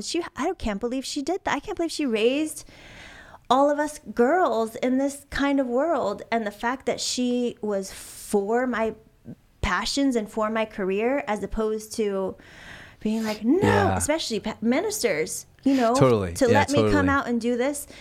I that's just don't know amazing. how she did it, and I don't know how my dad did it, but they did. So for me, that podcast and the things that I speak about now are to break those cycles, because when it comes to moms, I just think that if we really, really feed moms, if we really lift up moms, if we really give moms a sense of hope, that's what they're going to pass to their That's kids. right. That's what we're going to leave on to the next generation. That's right. To come. Brilliant. Yeah, and brilliant. more than anything, like, my brand is gonna die with me. My seed, my music, my album, whatever. But if I can leave that for the generations to come, if I can help that mom who is either going through postpartum depression right now, or who felt the same way that I did when, you know, when my second child was born, and was completely different than my first child, and I didn't know what was going on. You know, all of those things, if I can bring them a sense of hope, and they become, and they can fill themselves up with that, therefore be better mamas to their kids, and whatever the way that looks for them and their family, then it'll pass on for generations. Yeah, you're pastoring. Is that the job? You're the best person to ask. You're shepherding. You're shepherding moms. You're a mama shepherd, you know, and that's awesome, Pastor T. You know, I was also thinking about like just 2016. Like you were talking about like 2016, you experienced this spiritual awakening. But you know, I was thinking when you were talking about that was in the air. Like just like not just like this whole idea of spiritual. Like I remember like back in 2016, 2015, that was like the era of. Do you remember Periscope? Yes. The app. Yeah. So you were doing like Facebook Live and Periscope. Yes, I was like, so I'd be on Periscope all the time, and I'd be getting all these followers, but all these followers were like these, I don't know, like Wiccan kind of spiritualists. Like there was a fairy reader, like she would get fairy forecasts and stuff. So I was getting all these follows from all these. So I was curious, what are they doing on Periscope? So we'd follow each other, and I was starting to get freaked out because a lot of the terminology, a lot of the words that we were using, they were using as well. So they were using words like awakening, revival. They were even, at one point, this one guy was like talking about this rumble. Well, in 2016, that was like, we were all talking about like the West Coast rumble. And like, so we were picking up the same stuff. You know what I'm saying? Yeah. Different, we're going through Jesus, but still, like, there was this spiritual awakening, this thing that was really, and I'd forgotten that dynamic until you actually brought this up. Like, it was during that time when you were kind of like the vision realm started open. Jesus is revealing himself, but there was also this very real tug of war, this very real spiritual fight for, you know, what direction are you gonna go? It very much was that. It very much was that for me. And things were revealing themselves to me left and right, whether they were from God or not. It was just, they were open and they were forceful, and they were, you know, what's interesting was after that, when I was just like, oh, something happened. And I was talking to God, and I didn't know whether to feel guilty, you know, I didn't know what to feel. And then for me, it was absolutely all for a reason and for a purpose, because then he started to take me back through all those visions that had been happening, even in those few months where I went somewhere, and I don't know where exactly I went, but he was taking me back through all those visions, and he was showing me where he was and where he wasn't, because some of those visions would give me a clear scripture to go along with it, really, which was kind of the trick, because I was going, oh, so this is God, you know? Wow. But he was showing me where he was and where he wasn't, what was from him and what wasn't, and it really helped me to discern what was what, because there was a difference. It was like, I mean, it's the counterfeit and the real. It was like a mocktail where it like tastes like something, and then you have a drink of wine or you have a drink of something and you're like, oh, that's the real deal, Holyfield. And he was showing me, even in the visions, that it's interesting, because I'm like, so did you let me go through that? What had happened there? And it really was for a purpose, because it was boot camp after that, because he started to show me things that I was ready, and I wanted them. Wow, and I was incredible. Ready for them. And it was training. It was training, and it was happening fast. And it got me aligned really quickly. And then from there, it wasn't just about that. Then it was just wanting to be with Jesus in the garden of my heart every day, you know. And from there, like, the more that I got attached and close and feeling of the real, the more everything else was so clearly counterfeit. Wow. And yeah, I mean, it was during that time, it was like boot camp for me. And I was still though trying to figure it out on the surface, because on the surface level, there were still things that I was doing. There was even still like things that I was talking about on the show, or things that I was on my old show, or jobs that I was doing that weren't quite aligning there. Sure. But it happened fast. It happened quickly. And then from there, it really changed my whole house. It changed my whole home. It changed my whole family. And it happened quick. And God was telling me that. He was telling me that every time I'd go into a vision, he would there was something about getting my house in order. He was like, get your house in order, because it's coming, and it's coming quick. That was always the message. And I was like, what is coming? Tell me. But it was all good. I felt like it was going to be good. But I remember sitting and having a conversation with someone that I really trusted, who is a really great friend of mine. And she also grew up in church. And I was like, something's happening. I don't know what's happening. I don't know what God's about to make me do. And she's like what? Like some type of ministry? I'm like, I think so. And I'm scared.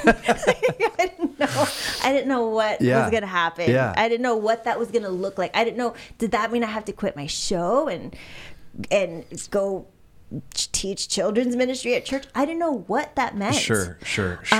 But he slowly but surely, I'm not going to say quickly but surely, started just chiseling it down to what it was supposed to be. And my husband, Hapa, who you'll talk to, he went to church when he was younger. Didn't necessarily grow up in the same things that I did. Sure. And I think I held back a lot from him because I was too afraid to scare him. Be like, and then my dad cast out a demon and he flew up and down. And I wouldn't tell him all that. But then he saw me just like in the Word every day. And there were things that I was praying over him and he didn't even know, and things that God was showing me about him that I hadn't shared yet with my husband, that I just kept in my heart and kept praying for them. And what I didn't understand what was happening at the time is because God would give me a vision of my husband, or a vision of my family. And at the time for me, it didn't seem impossible. But again, like the singing thing, I was like, maybe in about 3 years, that'll be the level of my husband's faith. It's going to grow, and I'm going to be so happy when that happens. What I realized now was happening was that it was me in the heavens, having the heavenly perspective, and God showing me, no, here's time. I'm outside of time. Here's time. Here's what's already happened. This is not me giving you a vision of what I'm hoping to do. This has happened. So now when you pray it, you're calling it to earth. That's right. So I didn't understand why I would see something and be like, okay, I'm going to pray over that and pray over it. And it would happen within, days or a month or something like that. And that's what happened even with my husband. And I've told him this recently. You accelerate time when you step out of it, right? Like when you begin to see reality through the Father's eyes, and then now you're not just praying your desires, now you're praying the Father's desires with that kind of radical faith, because you've seen it. Because I've seen it. I've seen it. So for me, it's always there's a vision or I can write it. For me, it's either vision form, song form. He will give me a song. Or writing it out. That's just the way he speaks to me. And I would see it. And I've told my husband this already, but even, on one particular day, like it was my birthday, and I was just like, okay, here's what I want, God. Here's what I've been seeing. Here's what I'm praying that's going to happen. In my mind, I didn't realize at the time, no, that's what's happened. You're just calling it. Here's what I'm praying. And I want to pray for my husband, and I want to surrender him to you because I want to stop. I don't want to try to make him do the thing. Like he's just got to come to you, and it's not supposed to be me. Right. I'm not supposed to impose how I think he should have faith or whatever. And I really think we need to get back into church. I would love that, but I didn't really see that for my whole family because at the time I was taking the girls to church sometimes. Because I was like, I need to go somewhere with these visions. I got to talk to somebody. I talked to you at the time. Yeah. And so I for my birthday, that's what my prayer was. And I was like, so I'm going to give that to you because that's your department. 3 days later, my husband said, I think we should go to church. I think we should go to church as a family. Wow. And I was like, okay, sure, yeah. And meanwhile, I'm like, oh my gosh. You're like, well, happening. if you think so, I mean, I'm, Listen, you know. I've been to church. Sure. Yeah. Why not? No, I was rejoicing inside my heart. And then since that day, oh man, the power of having my husband with me, worshiping, and literally the exact visions that I had, I would open my eyes sometimes while we're worshiping and I see it. And it's crazy and it's amazing. And then, of course, that just bleeds into our kids and our family time. And he's got a dad podcast. And I just think for me specifically, it's the moms, it's music, it's media, it's being able to, moderate, produce those conversations in the way that they're uplifting, in the way that they're, for me, I'm always pointing to Jesus, whether that's what we're talking about or not in that conversation. And then for us together as a family, I think for us, it's a really big call for family, and not just family, but family against the things that others would see as adversity, which is the jobs that we do are crazy. Just even being an entrepreneur is crazy, let alone an entrepreneur in entertainment. And my husband he's here, I'm going to toot his horn as his wife. He's a pioneer. He goes out to uncharted waters and creates curriculum for things that there have not been curriculum for before. And then when that's done, he moves it along and takes it farther or goes somewhere else. And what's interesting is I never knew that he could have such a level of faith that's what is growing now, because he's such a logical thinking person who's successful at what he does, at the strategies that he ends up. So I as his wife and as the person who knows him the best, I just I didn't know, maybe I didn't have the faith yet to believe that he's successful on his own, with his own ideas, with his own human ideas. Because he's able to formulate it and strategize it and then execute it, why would this guy really need to be dependent on the Lord? Right. And he is now. Yeah. And it's amazing because even in this year, I think God has done such a turnaround. And it shouldn't surprise me that he keeps doing it so quickly, but it's been happening so quickly. It's been happening, every little thing. And once I've made it wanted to stay true to my mission and my calling in God on behalf of the moms, on behalf of this media stuff. Once I make that my priority, all the other jobs that come in and that are we're going to pay you this, we're going to pay you that, and I say no to them. And now at first that was hard, because as someone who's grown up has come up in this business of hustle, your job is 24 hours a day. That's what you do. Kind of like what my parents went through. Yeah, kind of like traditional ministry. Yeah. It's 24 hours a day. So for someone like me or like my husband to say, no, we're only going to do our purpose. No, we have family time, and block it out. He blocks that out on his calendar and sends it to his team. I'm with my kids from this time to this time, just like he would a meeting at Microsoft. Sure. And so these are the priorities, and God honors it. And even in our times of transition, when we're going through crazy transition right now, career change, just everything, even in those times, God just sends over the burrs with the finances for, whatever. And I'm not talking about people knocking on our door. I'm talking about this brand calls with this amazing opportunity. Hey, you want to show up and post a photo? Yeah. And get, some serious money? Yeah. Those type of things where I'm amazing. What? Yes, because they've been watching our voice on our platform, and they've been watching what we're putting out. And I get those comments now all the time, whereas before, when I wasn't focused on really spreading that, it wasn't always happening. But Really interesting. That's so cool. You know what? One of the things that I love about this particular conversation is because I get to host conversations like this, but usually with pastors or prophets or evangelists or teachers or this kind of thing. But what I love about this particular conversation is I'm just thinking about like Jesus, who Jesus was, who Jesus is, but the ministry that he modeled. The only title he ever used was son, right? So when we look at the ministry of Jesus, he was a pastor. He's got his 3, he's got his 12, he's got the 7, he's got the 120, he's got his crew, but then he's a teacher. He's got the sermon on. He's doing these sermons. He's the pattern teacher. Right. He's an apostle in that he only does public ministry for 3 years. Right. And then he's crazy gonna empower. He's gonna hand the whole corporation over to these 12 guys. After only 3 years. I mean, like now you go and do this world-changing, world-restoring movement that's gonna make everything like Eden again.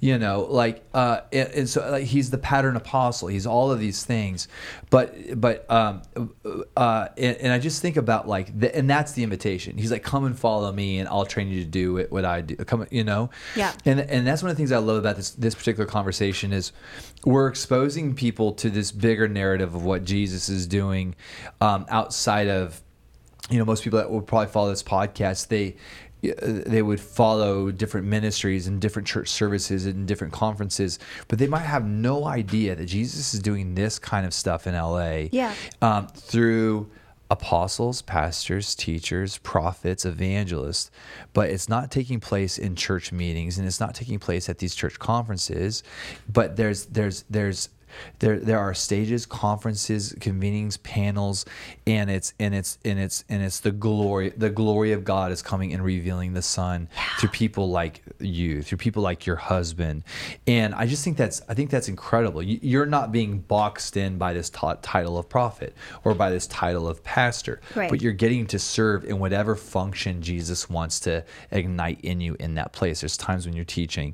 There's times when it's almost like you're organically prophesying. Yeah. There's times when you're building. Yeah. And you're building a wineskin and structures. Yes. And this is what Jesus is doing. And it's so unorthodox. But I love the fact that we're getting to expose people tonight to a ministry that is, it's just so powerful. Like Jesus is restoring this earth. This is his kingdom agenda and plan, and he's moving wherever he wants. I was writing in my 2-way journal the other day, and I was talking about I was talking to God, saying, I don't even have anything to complain about, God. You are just moving. I see it. It's amazing. I just, all these things, because we're human, these things come about, and I honestly, I just want to be completely free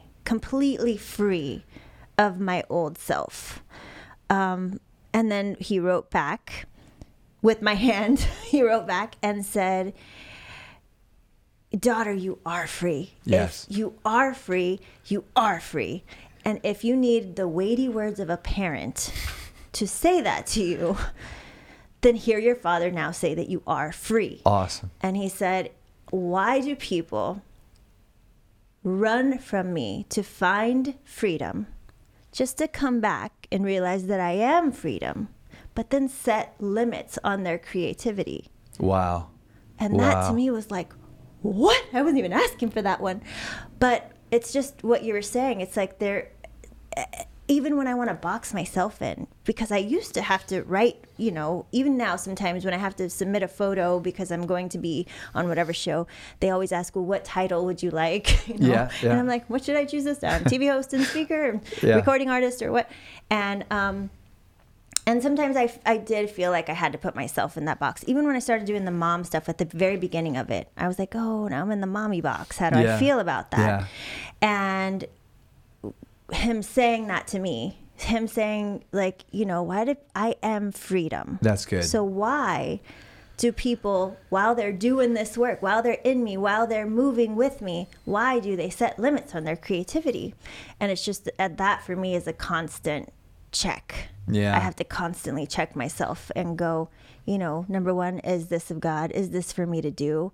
And with the Mama Morsels podcast, I remember it was after I had done the Mom Life Yo show, and I'd had a few years with it. And it was at the very beginning. Now there are mom podcasts everywhere, but at the beginning, there wasn't any. There was one other one that we knew about. And so we had a long time with it. And when we were done, and it was good. And I was just like, you know what? We're just done because we did a good job.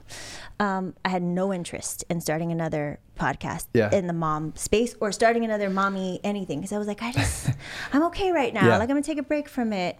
And Hapa, my husband, was one day sitting with me in those couple of weeks that I was taking to just, you know, just like declutter my brain and try to figure out what was going to happen next. I was putting a lot of like love into my house and making sure that it felt peaceful in my house. That's just what I was doing while I was thinking about things. And he was like, so are you not going to do any mom stuff right now? Like, I feel like you really found a voice there, and I don't want you to lose it. And I was like, I'm not going to lose it. I still, you know, I'm at the events. I speak on the panels. I just have no interest in actually starting a whole new mom thing right now. I'd have no interest. Right. It's like, all right, I just want to make sure that you're not just mad at it or exhausted from it, or said, oh, thank you, but I'm good. Yeah. And then I went to sleep that night. And the next morning I woke up, and as I'm driving the kids to school, I was listening to something completely different. And then the next episode of whatever came on YouTube, and it was Sean Bowles talking about creativity. Wow. And as he was speaking, all of these puzzle pieces started to come into my mind for a new podcast. And I was like, no, I was trying to shoo them away. Like, I'm taking a break. But it was, you know, for all of that time, I had highlighted other people's stories. I had brought them, and I'm a genuinely curious person. I love to know other people's stories. I love to lift other people's stories up. I love for them to find the stories in them that they didn't even know were there when I asked the questions. I love all of it.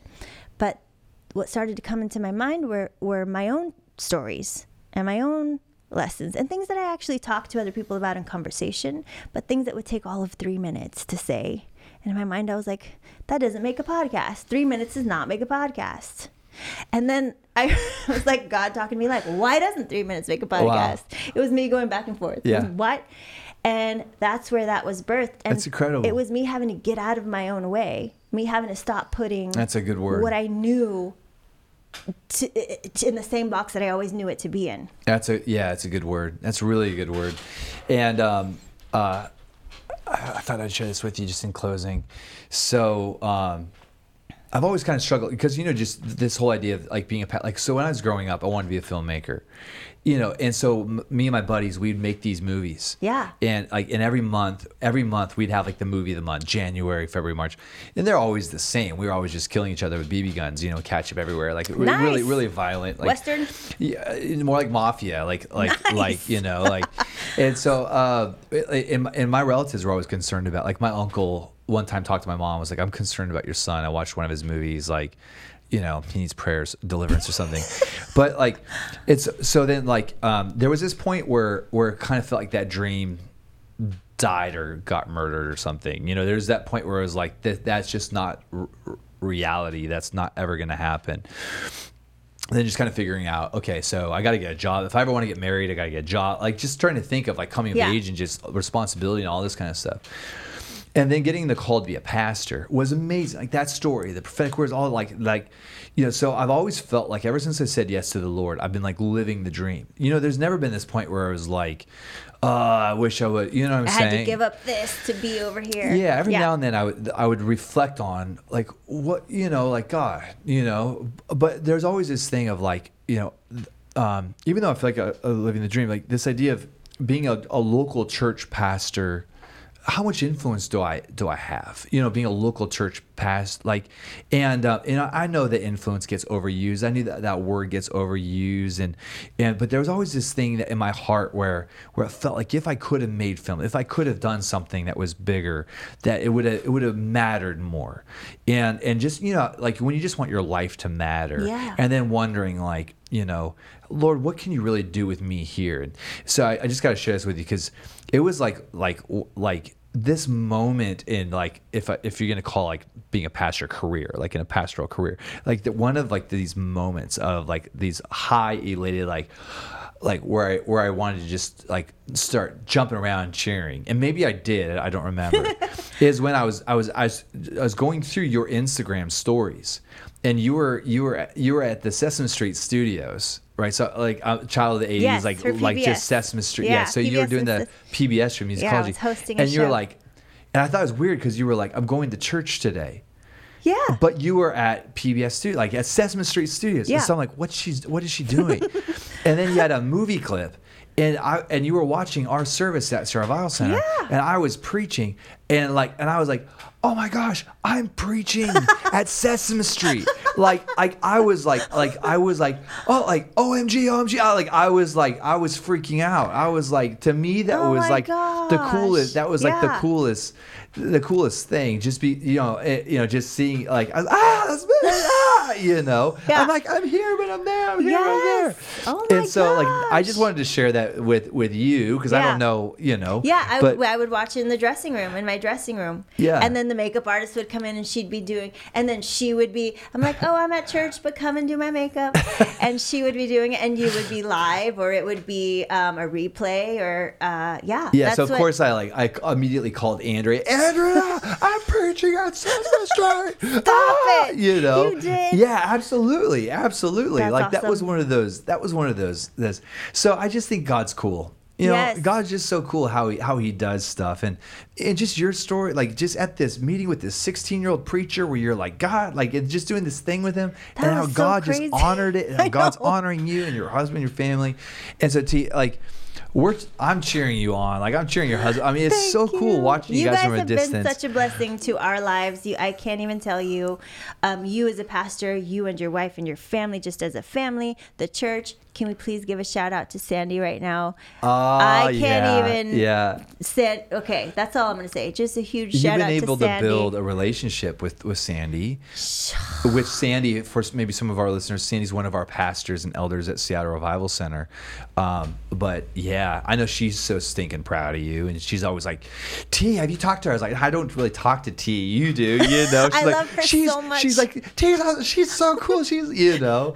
I love her so much, and she's texted me like, I'm praying for you, and because I'll send her like, here's what I'm doing, and it's in a room full of women, and here's what's so happening, cool.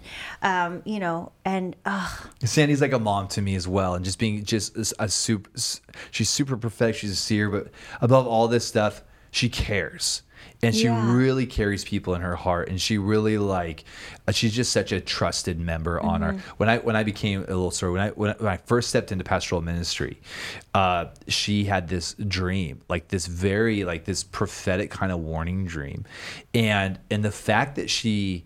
And we had no relationship. When I stepped into pastoral ministry, we knew of each other. You know what I'm saying? But that was about it. I just knew of her, she had authority and whatever, but she didn't even have any sort of title at SRC or anything. And so her and then my pastor, Pastor Gail, sat down and she just shared with me just very uncensored kind of warning dream. Wow. And I knew at that moment I could trust her. Just this, there was no strings attached. There was no hey, so you're going to need me for the next 5. There wasn't that at all. Right. But I just knew I wanted somebody like that close to me because I don't want to surround myself with people that are just going to tell me, Darren, you're the best ever. I Right. really want people that will just tell me the truth, and and that's totally Sandy. You know that she loves you, so she's just gonna be straight with you. Yes, very much so. And I think woman to woman, not just yes, in all of the ways as it pertains to God, as it pertains to intimacy with Jesus, all of that. But even for man, I think I don't know if it's like this when men get together, but when women get together, and I think I held myself back from that for so long for a couple of reasons. Number one, I had so many sisters that I was like, I don't need more women in my life. Right. This is enough. But I was also just very introverted and was like, I didn't trust girls all that much because, it's just a lot going on there. But when women get together and really share and really build each other up, and that's the other thing when it comes to the women's empowerment movement and all of that, there's some things going on there that are interesting. And then there are other things that are really amazing.